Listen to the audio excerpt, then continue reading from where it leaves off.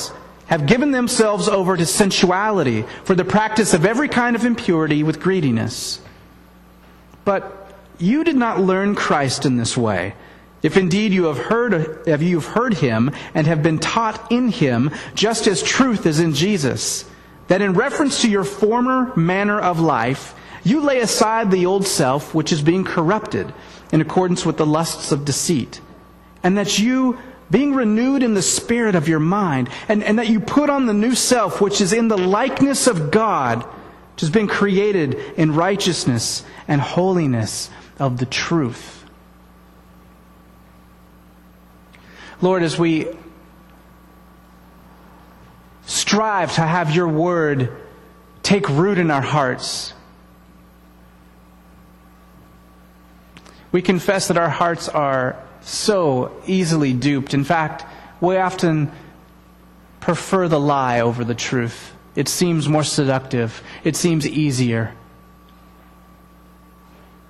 I pray, Lord, that you would confront us with the reality of the way we're living, of the good life, the true life you call us to live into. And we pray for the miracle of your Spirit to help us to actually live into that life. Amen. You may be seated.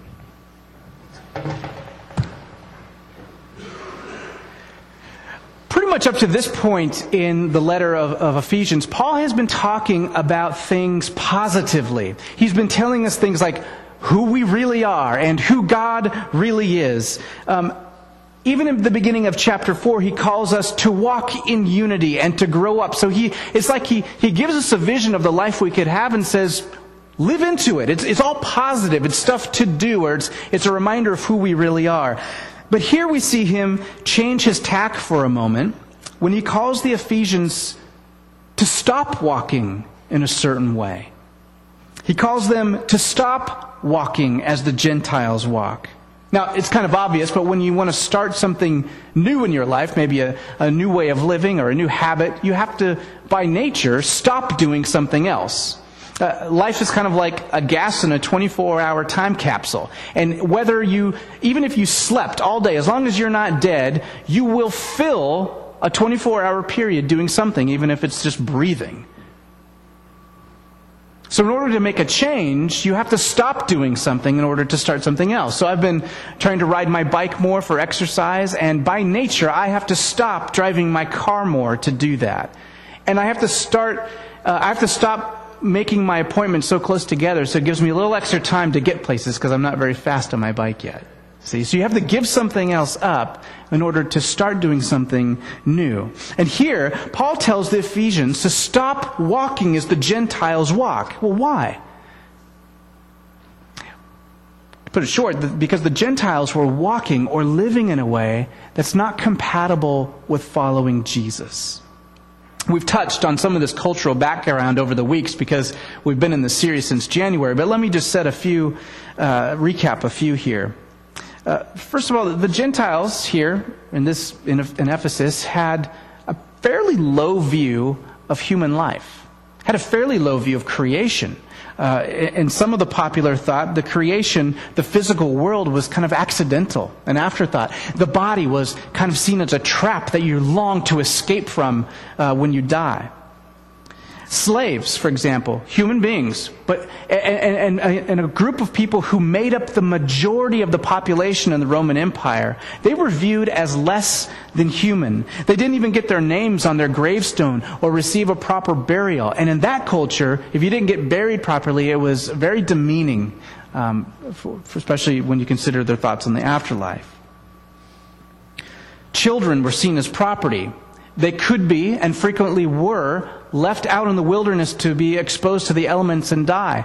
For any reason that the father of the family wanted to. It could be because it was a girl. It could be because it had some kind of defect. It could be a perfectly fine child. They just didn't want more kids. And children were just seen as things to let go, as property. And in some ancient Greek culture, power was seen as sexually attractive. And in that culture, a woman couldn't have any power. So men would procreate with their wives, but they would do other things with boys and men to satisfy themselves sexually because only men and boys could have power. And so ethically and morally, the Greco-Roman culture was messed up. Now, that's not to say nothing good came out of that culture. After all, some of the best thinking in mathematics and philosophy came from the Greeks. But there's a difference between intelligence and wisdom. All right? So how did the Gentiles get this way? Well, Paul says they were walking in the futility of their mind. That word futility means emptiness or without a clear objective. The Bible has a deeper meaning for that word futility. It's often linked with idolatry. So these Gentiles were walking in the futility of their mind, seeking lasting happiness in temporary solutions. Anytime you seek for your happiness outside of God, anytime you put all of your trust or your weight on something or someone outside of God, that's a form of idolatry. So he goes on to say that they were darkened in their understanding. Well, what does that mean? Literally, the Greek word behind that word understanding means disposition. It's kind of the inner part of your body, your personality. It's the control center. If you're a computer, it'd be your CPU. It's the thing that takes in all of the stimulus. And it's what spits out your automatic response in thought, feeling, and action. Whenever a circumstance comes into your radar screen, it's how you react. So your disposition, or your understanding, as it's put here, your disposition is how you automatically react when somebody cuts you off. It's how you automatically react when somebody gives you a compliment. Think about that. It's your disposition. Paul says that the Gentiles walked in the futility of their minds and with a darkened disposition. They're excluded from the life of God because of two related things. First of all, because of their ignorance. Now, that's kind of a bold statement to call these people ignorant, especially a people who gave us so much of the bedrock of mathematics, philosophy, art, democracy, just to name a few. But he isn't talking about intellectual ignorance here. Paul is talking about ignorance in a biblical way, which has to do with knowing God. Remember how we've talked about in the past that to know God isn't just to know about God, it's to be in relationship with Him. So to be ignorant then of God isn't to like, oh, you failed theology class. It's that you don't relate with God. It's a lack of relationship with Him. If you know God, you're in relationship with Him and you begin to see the world as He sees it and to care for the things that God cares for. It'll make you a more compassionate person, a more loving person, a more courageous person, a bolder person when we begin to have a relationship with God. But if you're separate from God, if you're ignorant of Him like these Gentiles, you don't know Him. You're ignorant of the relationship, and as a result, you could be flying upside down and not even realize it. Lose your grip on reality. So that's the first thing. The second reason that their understanding was darkened is that Paul speaks of the Gentiles being hard of heart. Hard of heart. Literally, the word for hardness here is porosin, from which we get our word porous. And porous, like that water can go through. Well, that's the technical term that they would use for marble. The artisans would make their carvings out of. So porous, hard as marble. It also got brought into the medical world for paralysis and petrification. So when you have stiff joints or when you have paralysis, it's this hardness. The idea is that without God, our heart becomes insensitive to God's voice. And if we are cut off from God, who is the source of life, who gave us life, who tells us the best way to live, then we begin to get numb and dull to what's really real in life. Paul continues and says that as a result of becoming hard, these people have become callous or insensitive. And as a result, they've given themselves over to sensuality, the practice of every kind of impurity with greediness. So, three quick observations. First, although it appears to list three vices in this sentence, sensuality, impurity, and greediness, the Greek structure is different. And it should be translated like this more accurately, I think. Becoming callous, they've abandoned themselves to sensuality, practiced with the continual lust for impurity. That greediness kind of qualifies the impurity. They go after impurity with a lust for more and more and more, I can't get enough. Second, it's interesting to note that when we're cut off from our relationship with God and our heart grows hard and we grow callous, we stop feeling that relationship with God, what's the result? Seeking sensuality. We are made, you guys, we are made to live, to be filled with joy, and that we're made for that joy to come from God and from His creation and relating to Him, living a life of thanksgiving. And when that's cut off, we are going to seek to feel anything in any way we possibly can. One of the areas of research I did in counseling was in post-traumatic stress disorder. And you probably know that comes, it was shell shock in Vietnam and then became PTSD in the Gulf Wars. And it's a stress that when you go through such traumatic things, you can obsess about these things, and you can grow cold and hard and callous from real life. But one of the interesting facts is that a lot of war vets will go to the VFW, for example, and they'll have a few drinks and they'll start talking about the old battles. And there's a love-hate relationship there. They hate those memories. But when they talk about them in community, it evokes a visceral reaction and a release of adrenaline. And even though they're feeling pain and sorrow, they're feeling. Whereas the rest of their day, they can't feel anything because of that callousness. And when we're cut off from God, see, we're going to seek to feel good, something, anyway. And how does that work out? Well, oftentimes we'll seek for those things in ambition. And you know how it is, if you, and I've been this way, when you seek accolades and ambition, as soon as you get there, it's not good enough anymore. You need the next thing and the next thing. And you name it. Drugs, alcohol, sex, entertainment. We can entertain. I love entertainment. But I can easily see myself slipping into zoning out and just not dealing with life, not dealing with God, and just entertaining myself. It happens all the time. Third, that word practice. They gave themselves over to sensuality for the practice of every kind of impurity. The word there behind practice is ergasian. The root is ergon, which means work. Like you've heard the term ergonomics before, that comes from that Greek word ergon. So ergonomics is the study of working efficiently, and you're supposed to get your chair right and make your keyboard right. Sarah knows. But this is important because if you remember back to chapter 2, Paul told us there in chapter 2 that we're God's workmanship, created in Christ Jesus to do what? Ergon. To do good work that God prepared in advance that we would walk in that. So, if we're in Christ, we're recreated to walk in the work that God prepared for us. Then we're not to walk as the Gentiles who are so darkened that they walk in the work or the practice of impurity.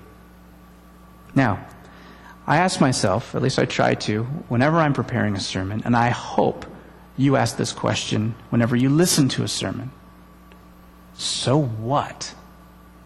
So what? That's an important question. Who cares how the Gentiles lived? What does it matter? Well, of course, it matters a little bit because it gives meat and context to what Paul's saying here in his letter. But mostly I think it matters because replace the word Gentiles with North Americans, and you pretty much got the same group of people. Right? In fact, every society organized around anything or anyone but God is just as futile in the darkness of our minds, just as hard of heart, and seeking after empty idols.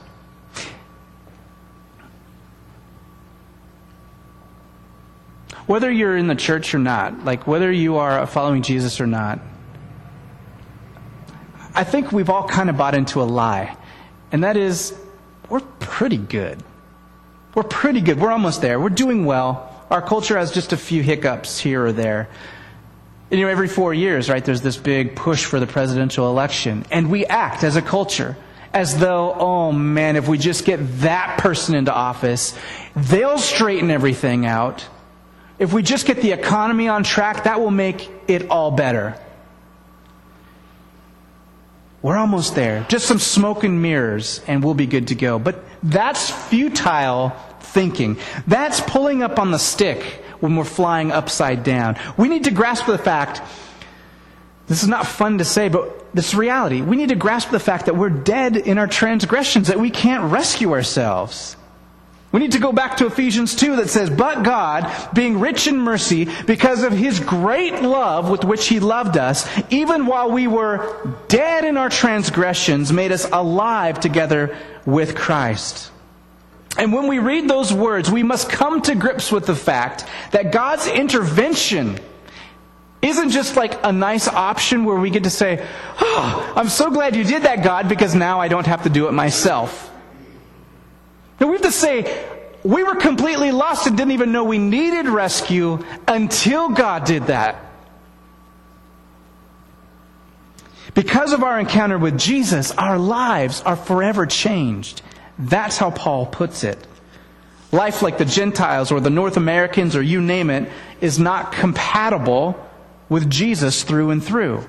He says, you didn't learn Christ this way, if indeed you've heard of, I don't want to say that wrong. He says, you did not learn Christ in this way, if indeed you have heard Him and have been taught by Him. Interesting statement. It does not say you have heard of Him. It says you have heard Him, you have been taught in Him. What does that mean? He must be referring here to some kind of training or school or something. Let me give you a hint. It's not seminary. Okay? By saying we learned Christ, Paul's talking about the relationship that we have with Jesus. Now you may be thinking, I never learned Christ. I've never heard Him. I wasn't taught in Him, whatever in Him means. But if you're a disciple, you have heard Him. And you are being taught by Him, in Him. How do we learn Christ? Through prayer. How do we hear Him? Through prayer and obedience. How are we to hear Him? Through His Word. Listen to the words that Paul has in Romans 10. How then will they call on Him whom they have not believed? And how will they believe in Him whom they have not heard? And how will they hear without a preacher? And what do preachers preach? Should they preach? The Word of God. That's how we hear Jesus. Remember last week I talked about how God gives gifts to the church, right? Those gifts that he was talking about earlier on in this chapter are the gifts of certain people. Apostles and prophets are two of the four he mentioned, and they gave us the Scriptures, the account of Jesus and His work in the early church. And He gave some as pastors and teachers, who are what? Ministers of the Word. They counsel by the Word and teach and preach by the Word. The Spirit of the living God transforms us by His Word. That's why here we're committed to preaching expositorily through Scripture, because the last thing you need is a preacher's best advice, especially this preacher's best advice. And that, that's another reason I'm so thankful, for example, for Sarah Matichuk and all you who are serving in children's ministry, because you're committed to sharing the Word, not just information about Jesus to our little disciples, but you're committed to sharing a relationship with Jesus to our children. And that's why I'm thankful for our small group leaders like Ryan Wasserman and Matt Thompson and Eric Frazier and Charles Hansen, because these folks are committed to helping people encounter Christ through His Word. Paul wants us to walk in the truth. And in the 21st verse, he says, the truth is in Jesus. Interesting. It's the only place in Ephesians where Paul uses Jesus' name. He normally refers to Jesus by His title, Christ, which is the Greek word for Messiah.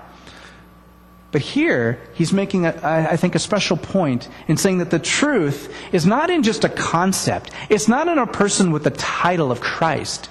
It is in the historical man, God, Jesus, who was born to a woman in the first century, who lived and taught and was crucified and rose from the dead and now reigns and rules. Jesus, the person that we have a relationship with. That's important. Jesus, who is reigning as King. Jesus is truth. The truth is that Jesus is Savior. He forgave us and recreates us. And He's King. He rules now and will one day bring His kingdom in full. And I know I'm preaching to a mixed crowd. Some of you are following Jesus and have repented. You've been converted. You've been baptized. And some are still considering the implications of all those things. And that's great. But what Paul is saying is that for those of you who have been baptized, you've already put off the new way of life. You've changed your clothes. You've denounced your old life. You died when you went under the water. And you rose and you broke the water in newness of life, a new person, a new creation.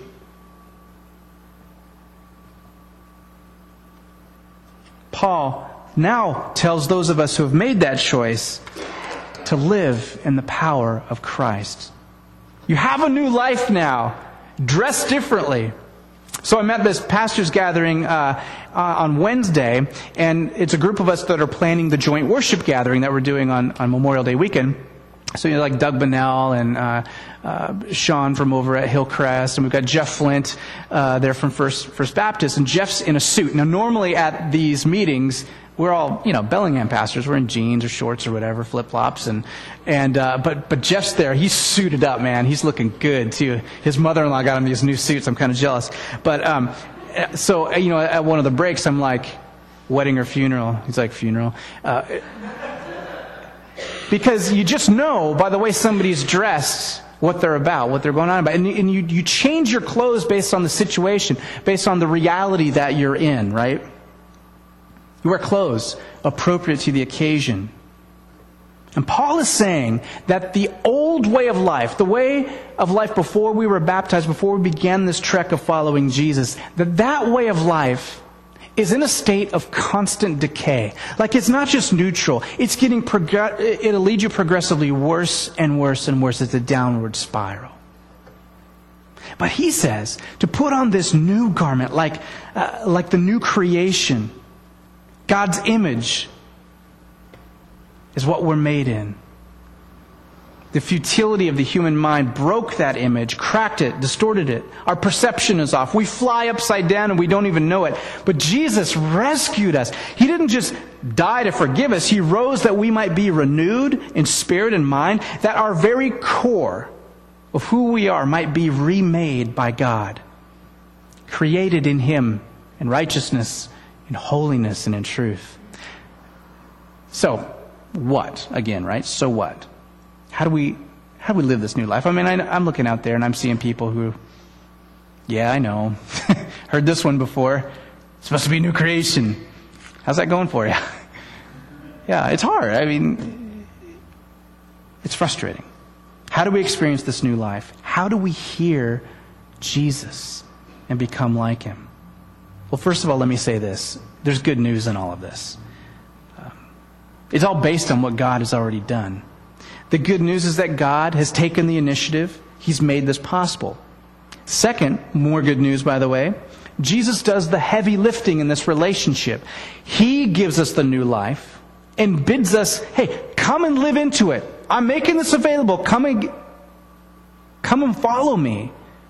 So third, instead of you having to go do a bunch of stuff, like God's already done this stuff, we open our lives up to receive what Jesus has died for and risen to give us.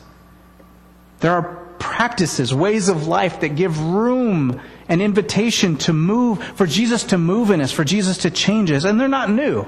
And I think that's the point. They're time-tested. They're old ways of connecting with Him. And there are so many, I can't even mention them all right now, but I'll mention some of the basics. Here's one. Submitting ourselves to God's Word. If this once a week exposure to the Word is all you're getting, that's not very much. How are you opening yourself up to receive God's Word? How do we get to know God? We know His story in Scripture. In Scripture, we get a window into how He relates to people, who He really is, what's really important to Him. In Scripture, we get to know what the good life really is. If you're like, where do I even begin? I'll tell you. Go back to the Sermon on the Mount. It's a beautiful picture of the good life. It's the character of Jesus in text. There's prayer. Simply connecting with Jesus, listening to him, yeah, and lifting up those in our lives to him. I was telling James earlier, I was praying today, and I was thinking about this part of the sermon. It's like, Jesus, I just want to see my world with more compassion. Would you help me? Picture of a neighbor pops up in my mind. You guys can guess which one. Across the street. Not you guys, though. Not you guys. It's a woman who has a daughter who has been in and out of rehab. Sometimes so violent, can't come to the house anymore, not allowed on the premises. And I knew God just showed me a picture of how hard this day would be for her. And I just got this picture. I'm supposed to go buy her flowers. So went to Hagen, bought flowers. Corey and the girls and I walked them over there. It was like, as soon as she saw us at the gate, she just lost it. And it was so cool, not the reaction and all that stuff, but it was just so cool to have been used by God. Because of what? A simple moment saying, Lord, would you show me what you want me to do? Would you show me how to be more sensitive? It's not because I'm a pastor. Seminary didn't do that for me. It's taking 5 minutes out of an afternoon. What I'm trying to say is you can do that too. You can hear from God too. And that's what Paul's saying. Put on that new self. And how do we do that? We open ourselves up to the time-tested ways of relating to God, His Word, and in prayer. We commit ourselves, here's number 3, to community called the church. In all its imperfections and inadequacy, Jesus loves the church. When Paul was persecuting the church, Jesus came up to him in the Damascus Road and said, "Why are you persecuting me?" He didn't say, "Why are you persecuting my people?"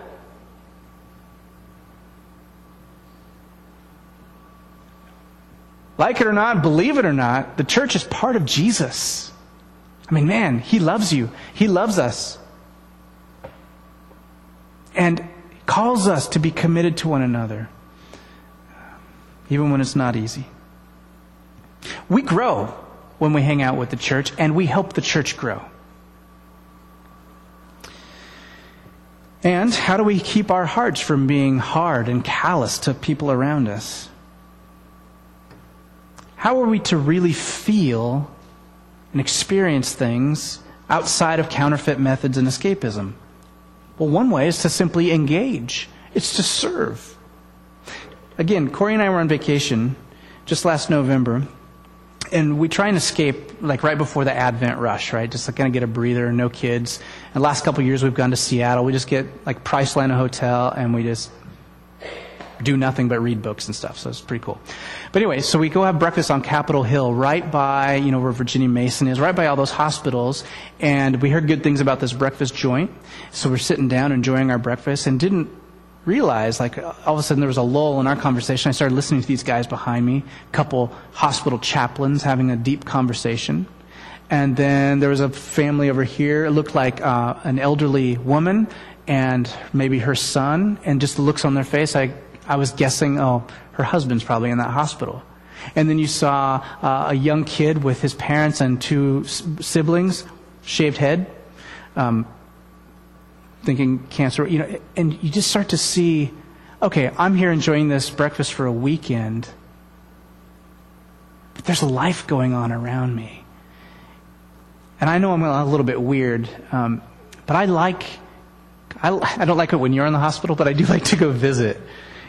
I like that aspect of this because it forces me into real situations. I love to be there when babies are born and get to pray with them.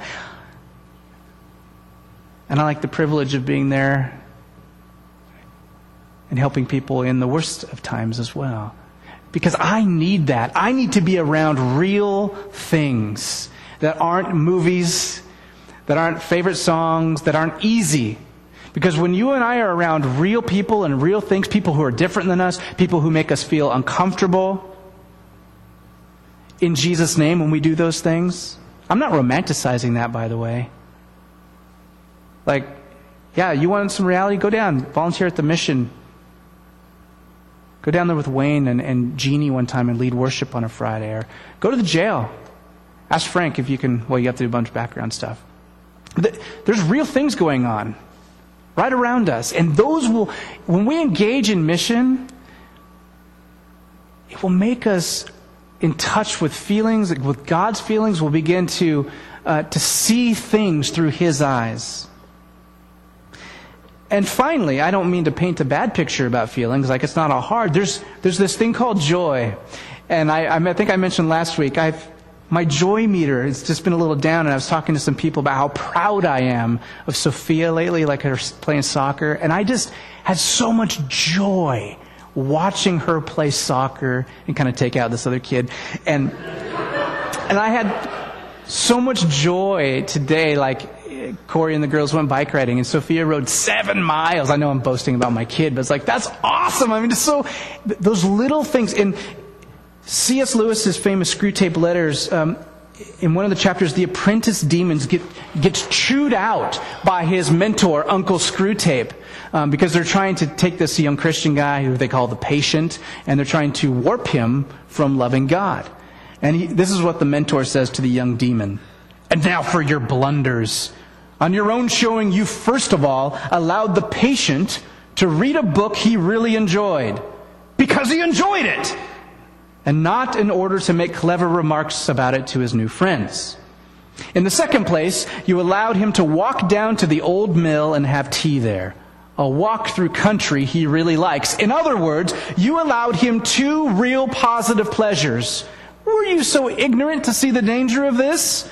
The characteristic of pain and pleasure is that they're both unmistakably real. And therefore, as far as they go, give the man who feels them a touchstone of reality. So one of my disciplines lately has been to read a book for pleasure. So at nighttime now, I'm just reading some novels that I've always wanted to read. Not so that I can tell you that I'm reading them, because they're fun. They probably have no bearing on these sermons whatsoever. Play, have fun, enjoy friends. And when we do those things with faithfulness in our hearts to God, we do them in Christ. We become more real. And when we really live, we really have life, abundant and eternal life in Christ. Thanks be to God who makes it possible for us to walk in truth. Lord, I just said my prayer, I think. Thanks be to you who makes it possible for us to actually not just know truth, but to experience it. And not just to experience it in fleeting ways, but because of your graciousness and the power of your Spirit, you help us to walk into truth, into the process of becoming less and less like shadows and more substantive and more real. People made in the image of you, living God. Amen.